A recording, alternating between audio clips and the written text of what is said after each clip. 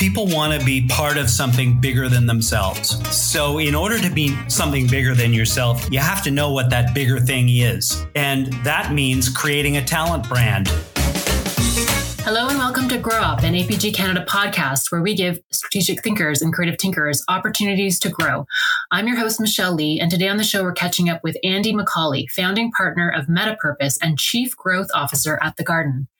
Andy has been associated with some of Canada's most successful agencies, including Rethink, Zig, and Crispin Porter Bogusky Canada. And some of that success, I believe, must at least in part be due to culture. You can't do good work without good people. So today we're talking about culture and how you build one post or arguably even still during a global pandemic. Just before we dive in, we'd like to give a special shout out to the team at Tank for sponsoring this week's episode.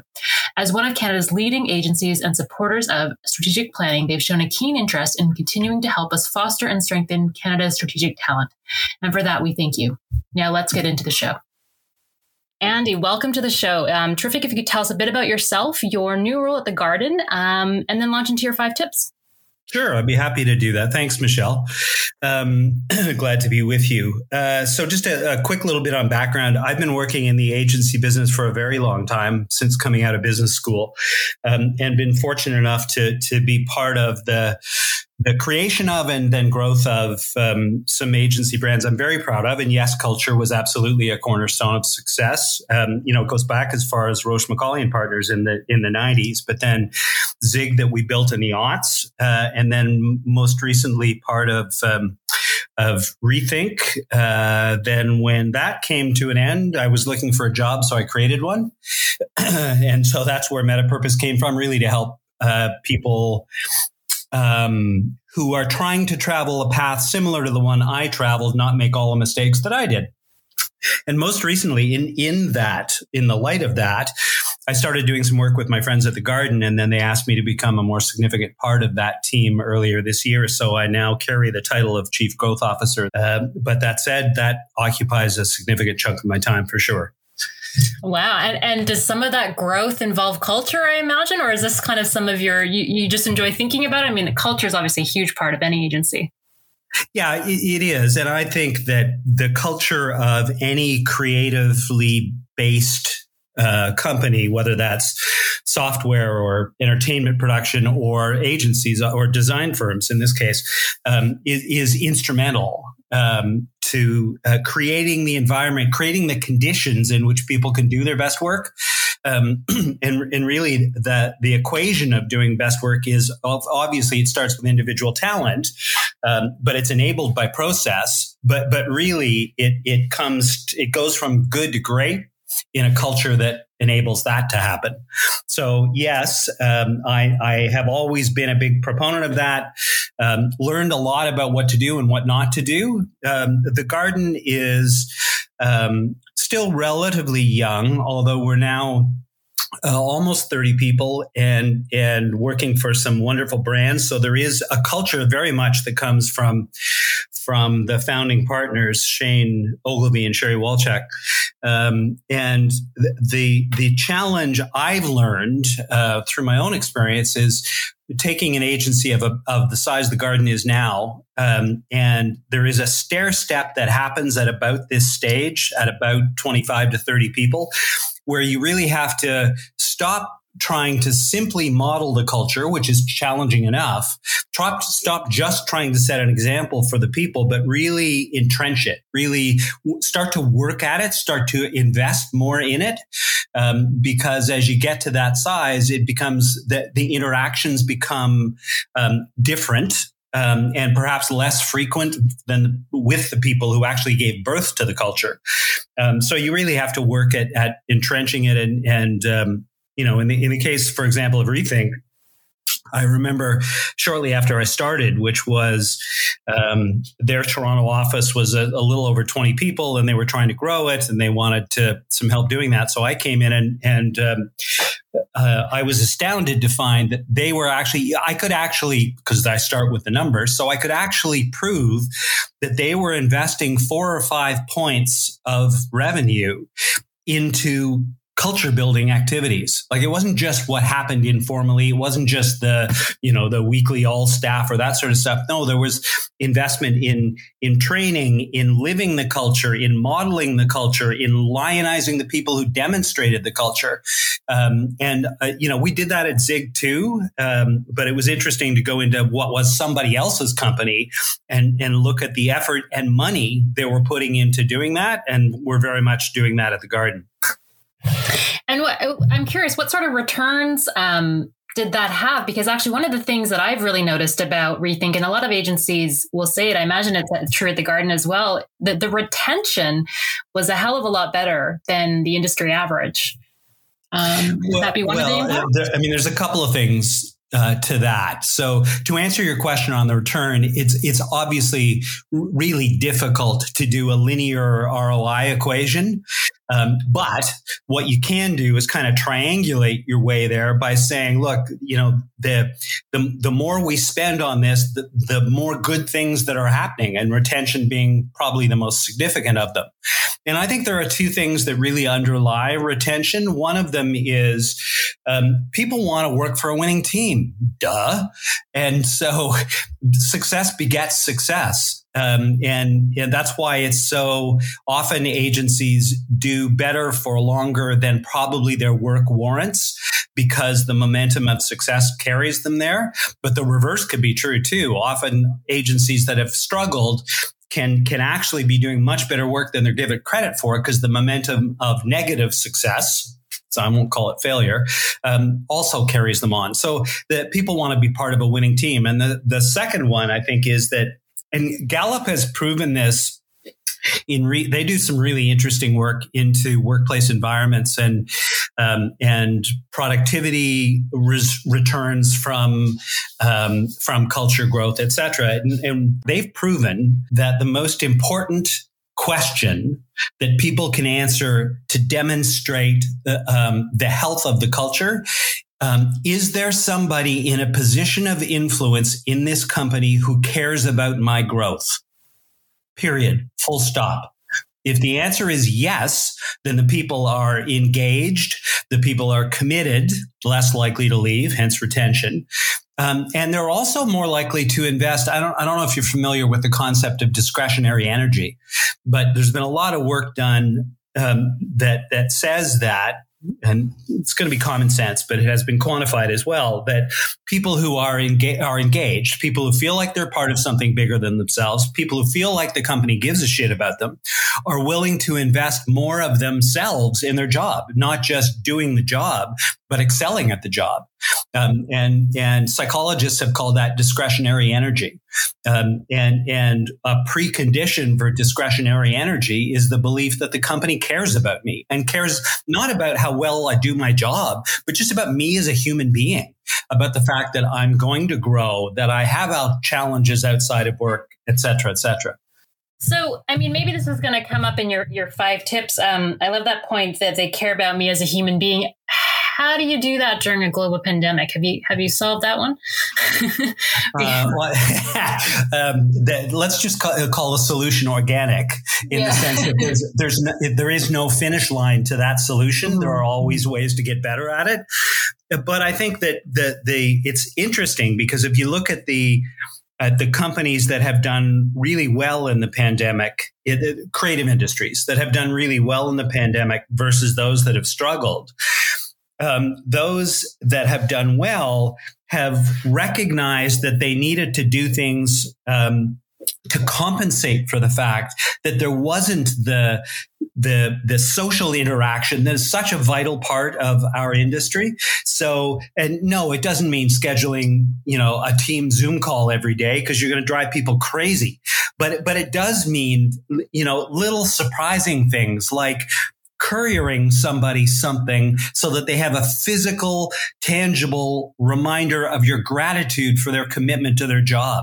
It's little things like that, little delights and surprises, as well as declaring your ambition, and I'm not sure how many people did this, but off the top of the pandemic, or at least once we recognized its likely duration, saying to everybody, look, one of the things that we value about our culture is the opportunity that we have to look one another in the eyes and have the kind of meaningful communication that's really difficult to do over Zoom. Okay, so we can't do that for our own health. So we're going to need to find other ways to do that. And that doesn't mean just time. It doesn't mean, as I said, adding, a Zoom call every second hour. It does mean really thinking about being very deliberate and mindful about how do we, as a leader of a company, how do we create belief or perpetuate belief, hopefully, in our people that this place really cares about them, that we're not just a freelance group of folks who come together to do a job, but we're actually part of something bigger than ourselves. Mm-hmm, mm-hmm, mm-hmm. Yeah, that's interesting, because I think in some ways remote work maybe allows you to be a bit more intimate than you would physically, because you can still maintain can maintain some of those one-on-one interactions a little bit more easily. It's an interesting dynamic.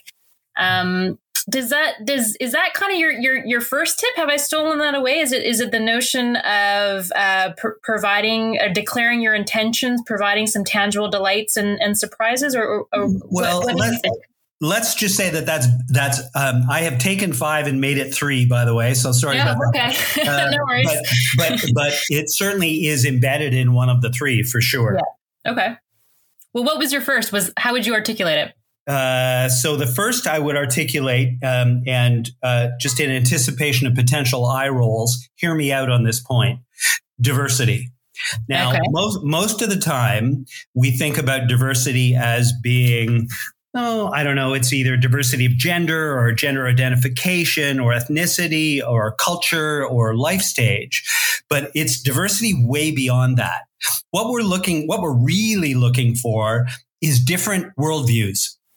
We're looking for people who think differently, who will challenge a problem differently, who communicate differently, who believe in different things.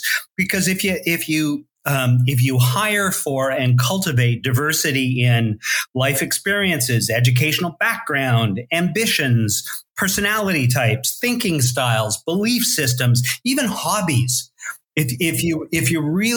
You're hiring a person, not somebody to do a job. And so that whole person has all of that stuff embedded in them. So if as part of your hiring process or your recruiting process, which is bigger than hiring, of course, if you're looking for people who, of course, we need this skill set, the talent, that's talent. Either, I don't know if it's good or bad, but talent is table stakes. What you really need is the ability to apply that talent in a productive way in a team sport, and to have a bunch of different ways of looking at the world contributing to solving a problem is going to get you to solutions that you would never get to otherwise. So I call it diversity, which automatically makes people think of, as I said, gender and ethnicity and culture. Those are all really, really important, because those are the bases often of where we draw our worldview from. But then put on top of that all of the other stuff, including the genetic stuff like thinking styles, which, by the way, can be trained. It's not just genetic, but throw all of that stuff in. And ideally, you want a melange that has a whole whack of different ingredients. And sorry, just one last point on that. And in achieving that, you, by definition, I think, are going to make the workplace more interesting for curious minds. And there is a huge correlation between intelligence and curiosity. And what we're trying to do, like I remember when my son at age 3 was playing with one of those rolly cars on the floor, and I could see this look come over his face, and he turned it over and he looked at it. What he was trying to do at that young age was figure out how the thing worked. I talk about pride. Well, okay, so take that to us as adults. I love curious minds, and curious minds love to be exposed to stuff that they don't think of themselves. They haven't lived. They haven't been experienced to.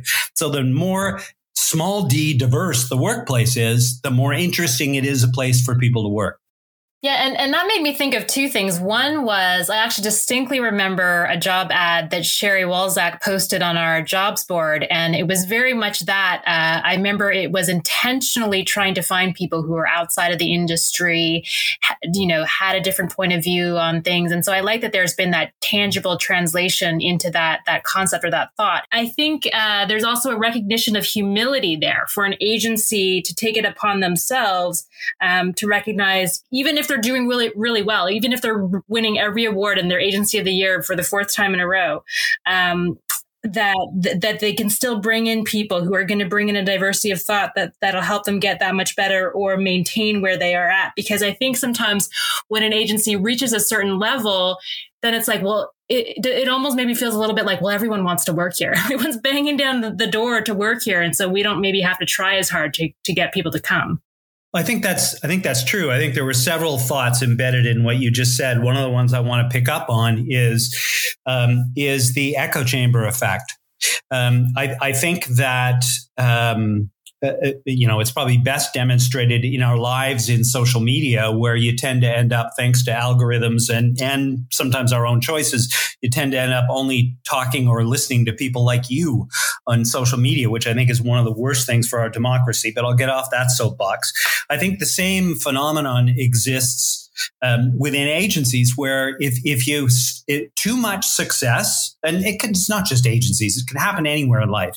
Too much success can remove that humility, can cause you to think, well, we got this thing figured out. All we need to do is more of the same. Well, guess what? The world's moving just a little too quickly for you to be that complacent.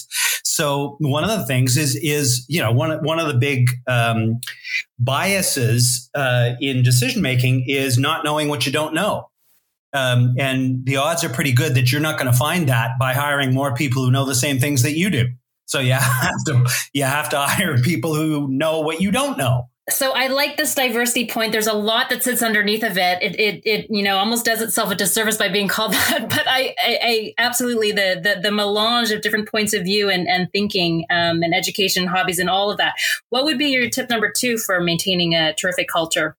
So the number 2 is what I call shared consciousness, which is there needs to be an underpinning of shared beliefs, ideas, and values. And which is really interesting to try to accomplish when the first tip was diversity. So what you're trying to do is get in as many different points of view as you possibly can, and all have them function with a sense of shared consciousness. So that's may seem like a bit of an oxymoron, but that's what the great agencies do. And it really starts with being very articulate about what do we believe as a company, not what do you believe as an individual, although one hopes there's some serious confluence there. But what do we believe as a company, and how does it affect the way that we treat each other, the way that we develop our work, the way that we work with our clients, the way that it should affect daily decisions. So, one of the things that we often do with our clients, and I hate these exercises, but mission, vision, values. That's all about trying to get us all in the same on the same page in terms of the way that we're going to behave as a company. And I really think a friend of mine talks about it as being, moving from an organization to an organism. And an organism is able to react particularly to external stimulus as one thing, because it is one thing. And that one thing, in the case of an agency that's full of a lot of people, where do you find the confluence that allows people to behave? The great agencies have always had, this is a CPB way of doing things. This is a Rethink way of doing things. And we're very much trying to build that in Garden, which, to be clear, I want to add the disclaimer right away, does not mean creating automatons or robots, not at all. There has to be, the culture benefits from people thinking for themselves and interpreting those beliefs and values in a way that works for them so that they can be authentic. But there has to be enough confluence that ideally you want client A and client B to have the same experience with agency C and describe it in the same ways or more or less the same ways. That's part of building a corporate entity. And in your experience, what is the best way to author or create these mission, vision, values? Like, are these the kind of like day-long offsites that senior folks go to, or is it the whole agency, or you know what? I've seen it done a bunch of different ways. It really starts with the leadership of the company. I mean, let's be clear. And most of my experience has been working in owner-operated companies as opposed to holding company-owned companies. So in owner-operated companies or founder-led companies, the ambition of the company is born in the founders or the leaders. And clearly they need to articulate it in such a way that it becomes something of a beacon that attracts talent that believe the same things. So when it comes to then inculcating that or growing that or articulating it, then obviously you need the involvement in some form or another of everybody in the company, because if they want to feel like they are truly part of something bigger than themselves, then they need to feel like they didn't just, buy into something that existed, but their involvement somehow makes the company something that it wouldn't have been without it. Right. So being able to kind of see their own role or their own contribution, it sounds like, to the agency. Very much so. And that's actually, you're going to get me to my third point, but I'll answer or embellish what you just said and then repeat it in the third point. And that is that people need to feel like their contribution to the company, as they understand it and as they're rewarded for it, is clearly connected to the achievement of the ambitions of the company. Somebody who goes in and feels like they're a cog in the machine and without the ability to really significantly affect, which obviously goes up as you go up, as you become more senior in the company. But anybody should be able to make a meaningful contribution to the culture of the company. And ultimately, the culture of a company enables the outcomes that fulfill the ambitions of the company. So anybody in the place should be connected to how well the place does. And they should see and be rewarded for that connection. Mm-hmm, mm-hmm, mm-hmm. So a clear line of sight. So yeah. I've got diversity, shared consciousness, and connection to the agency ambitions through some kind of recognition or reward. And I'm curious, a lot has been written about millennials. Let's just pick on a generation. Are their values or what they expecting different from agencies or company cultures today than Gen X? So this is probably about I don't know, a 2-hour conversation in and of itself. Every cohort has a different experience, and those experiences in the under the heading of nature and nurture, those experiences on the nurture side are going to affect their perceptions of the world, therefore their place in it, therefore their daily activities. So yeah, sure, but I mean, it's obviously it's simplistic to suggest that Gen Z thinks this, Gen X thinks this. That's simplistic, but there is also some truth to it for sure. I guess I'm curious, 15, 20 years ago, would you have said the same things? You put yourself in a time machine and we had this show going on. Would you have given the same 3 tips? I guess broad brushstrokes, they would be similar, or where might they differ? Broad brushstrokes, they would be similar, but the context would be so fundamentally different.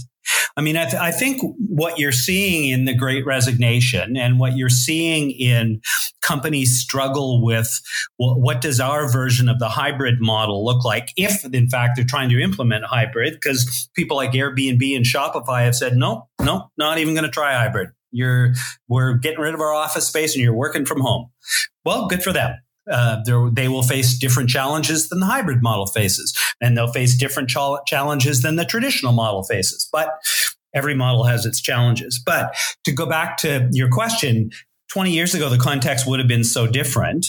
Now we've just had a externally imposed period of time where our working days look so fundamentally different that to talk to this time has to look very different than it did 20 years ago, even though the underlying principles are the same. The most important of which, two of them actually, but the most important of which is we've always sought agency. And by that, I mean control of our own situation. We've always sought the desire. We've had the desire to make the situation fit us. And our ability to do that now, thanks to technology, thanks to the expectations that have come out of the pandemic, is fundamentally different than it was 20 years ago. So how we achieve that now is also going to be fundamentally different. But the underlying principle is always the same. We want to maximize our own agency. I think that's probably the most important one. The implication of that for agencies today, and way more so than it would have been 20 years ago, is I think agencies have to be and both. And I think we've always been pretty good at that as an industry, because particularly we as strategists, have always had to try to uncover tensions in the work that we do, because in that tension, we will find the energy and often the more innovative or the vein in which we really want to operate on behalf of our clients. Well, agencies are like that too. I mean, we are one big bag of tensions. And so agencies have to live in we're not going to be that or that. We're going to be that and that. And the great agencies have always been really good at that. Yeah, no, you talk about agency and control. And I think even earlier in this conversation, you talked about kind of caring about individuals as people. Yeah. Like what I hear in that as well, and we were talking about context, and there's been a lot of conversation about setting boundaries, mental wellness, obviously technology and remote work, lots of freedom, but a little too much sometimes. Can you talk a bit about that? Does that weave into this obviously as well? Oh, absolutely. I mean, I think that, I was just reading a Fast Company Compass article this morning. I think it came out yesterday about they had convened a panel to talk about mental health at work. I think generally, thankfully, mental health challenges are becoming much more.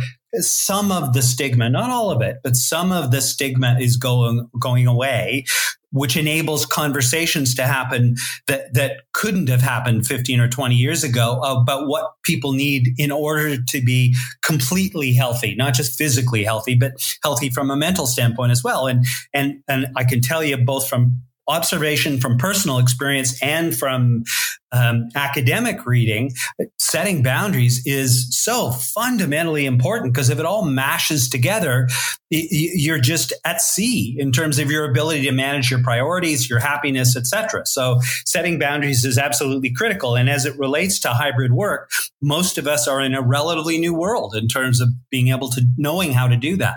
Yeah, it's something I think we kind of all have to remind ourselves and keep each other in check, because it's easy to answer one more email at 5:06 on a Saturday or whatever, and it becomes a few more. Well, and that makes a very good point that agencies have historically been thought of in many cases as sweatshops without life work balance, not knowing where the boundary is, and to a certain extent, well, one, that's true of us as an industry as a whole. And so it makes it more important for individuals to be able to set the boundary, but also makes it very important for companies to declare their expectations long before somebody actually starts to work there. Like, what is our culture? What do we think about when we're in the heat of a pitch for a client that we really want, and we're almost there, and the presentation's Monday and it's Friday at 5, are we all going to say, no, sorry, we're not, no, sorry. My boundary is I do not work on the weekend. Well, okay, good for you if that's the case. But I don't know many people in this business, certainly not many senior people in this business, who would say that's cool. And is that right or wrong? I'm not going to pass judgment on it. I'm just going to observe it. Mm-hmm, mm-hmm. Yeah, I actually recall, I know that Rethink, for example, will not do client meetings on Monday. obviously, like, because it invariably means that people are working all weekend for that, to get that deck in the right shape. But once you explain that intention to clients, or the reason behind that to clients, then I think that they understand. And it's nice that support of its employees has turned into kind of a tangible principle or rule that they abide by. Yeah, absolutely. Absolutely. There are others that you would observe looking at Rethink. They try to protect the hours that creative directors have with their writers and art directors, for example, by insisting that there not be meetings, before noon on certain days, client meetings before noon on certain days. But at the end of the day, we're in the service business. So if a client, we need to have boundaries, but we need to recognize that life doesn't always enable us to make those boundaries ironclad. Sometimes we need to make exceptions, but those exceptions can't become the rule, because then there's no point in having the boundary. Yeah. Well, one last question I have for you. Obviously, as we started out, you have been behind or have helped create some of the most successful, Canadian agency brands in the industry. And I believe most of them, if not all of them, have been independent. How important is it for the agency to maintain its brand? We just heard about Accenture launching Accenture Song and bringing together a few of its brands. I'm curious what your perspective is on that. Not necessarily that consolidation, but just independence and agency brands. Is that necessary for great cultures? I'm going to reframe your question. So okay. My reframing is, if you go back to the individual level, which is where it all has to start, people want to be part of something bigger than themselves. So in order to be part of something bigger than yourself, you have to know what that bigger thing is. And that means creating a talent brand. And it means, in that article that you sent me just before this recording, somebody talked about, well, it used to be known that writers at Scally were of a certain level or a certain quality. And so therefore writers particularly really aspired to get into Scally because it was the top of the heap in terms of writing quality. Well, that's one aspect of it for sure. But that actually takes me to the third point I was going to make about creating culture, or perpetuating culture, which is creating the conditions for that to happen. One of which is being very, at the same time, visionary and specific about what the ambitions of the company are. And you can't have a brand, a successful brand, that doesn't know what that is. Or equally importantly, once it knows what it is, doesn't live it. And so that's why I think agency brands really matter. I've said forever that agencies, for the most part, really, our skills are for the most part very transferable. We could put our computer away in one place and pick it up in another and pretty seamlessly fit in. So what is it that really differentiates an agency? Well, it is this meta thing called the brand. It's a bunch of practical things. It's expectations, it's processes, it's all that sort of stuff, but it's something way bigger than that. And it's that way bigger thing that causes people to say, yeah, I'm really proud I worked there. Yeah, I would really like to get a job there. And that's about the brand. So then it almost doesn't seem to matter what name you hang over the door, or what the name of the thing is, as long as people understand what it is and that it keeps, delivering against that. Yeah, no, I think that's the evidence of that is I can point, whether it's Crispin Porter or Wyden and Kennedy or now Rethink in Canada, I can point to brands that are either named after people that are no longer there or after an idea or whatever. Yeah. I mean, that as we well know, brands are built. They're not created. And so the meaning that gets inculcated into whatever name is on the door, it is the definition of the brand. It's about meaning. It's not about the name. Great. Well, I mean, you told us you only had 3 tips, but I feel like we squeezed a lot more out of you. So I thank you so much for your time and your continued support of the APG. I feel like I've reached out to you a few times, and every time the answer has been yes, absolutely, I will help with that. So thank you, Andy, for continuing to offer up your very valuable time to help raise the bar for those in the industry, even those who are starting out or continue to progress in their career. My pleasure, Michelle. I'm happy to help. Great. Thank you. Okay. Thank you for joining today's episode of Grow Up. If you've enjoyed this episode, please subscribe, share the episode, and leave us a rating on Apple Podcasts. Next week, we'll be chatting with Rory Sutherland, Vice Chairman at Ogilvy UK, Chief Architect behind Ogilvy's Behavioral Science Nudge Unit, Ogilvy Change. See you then.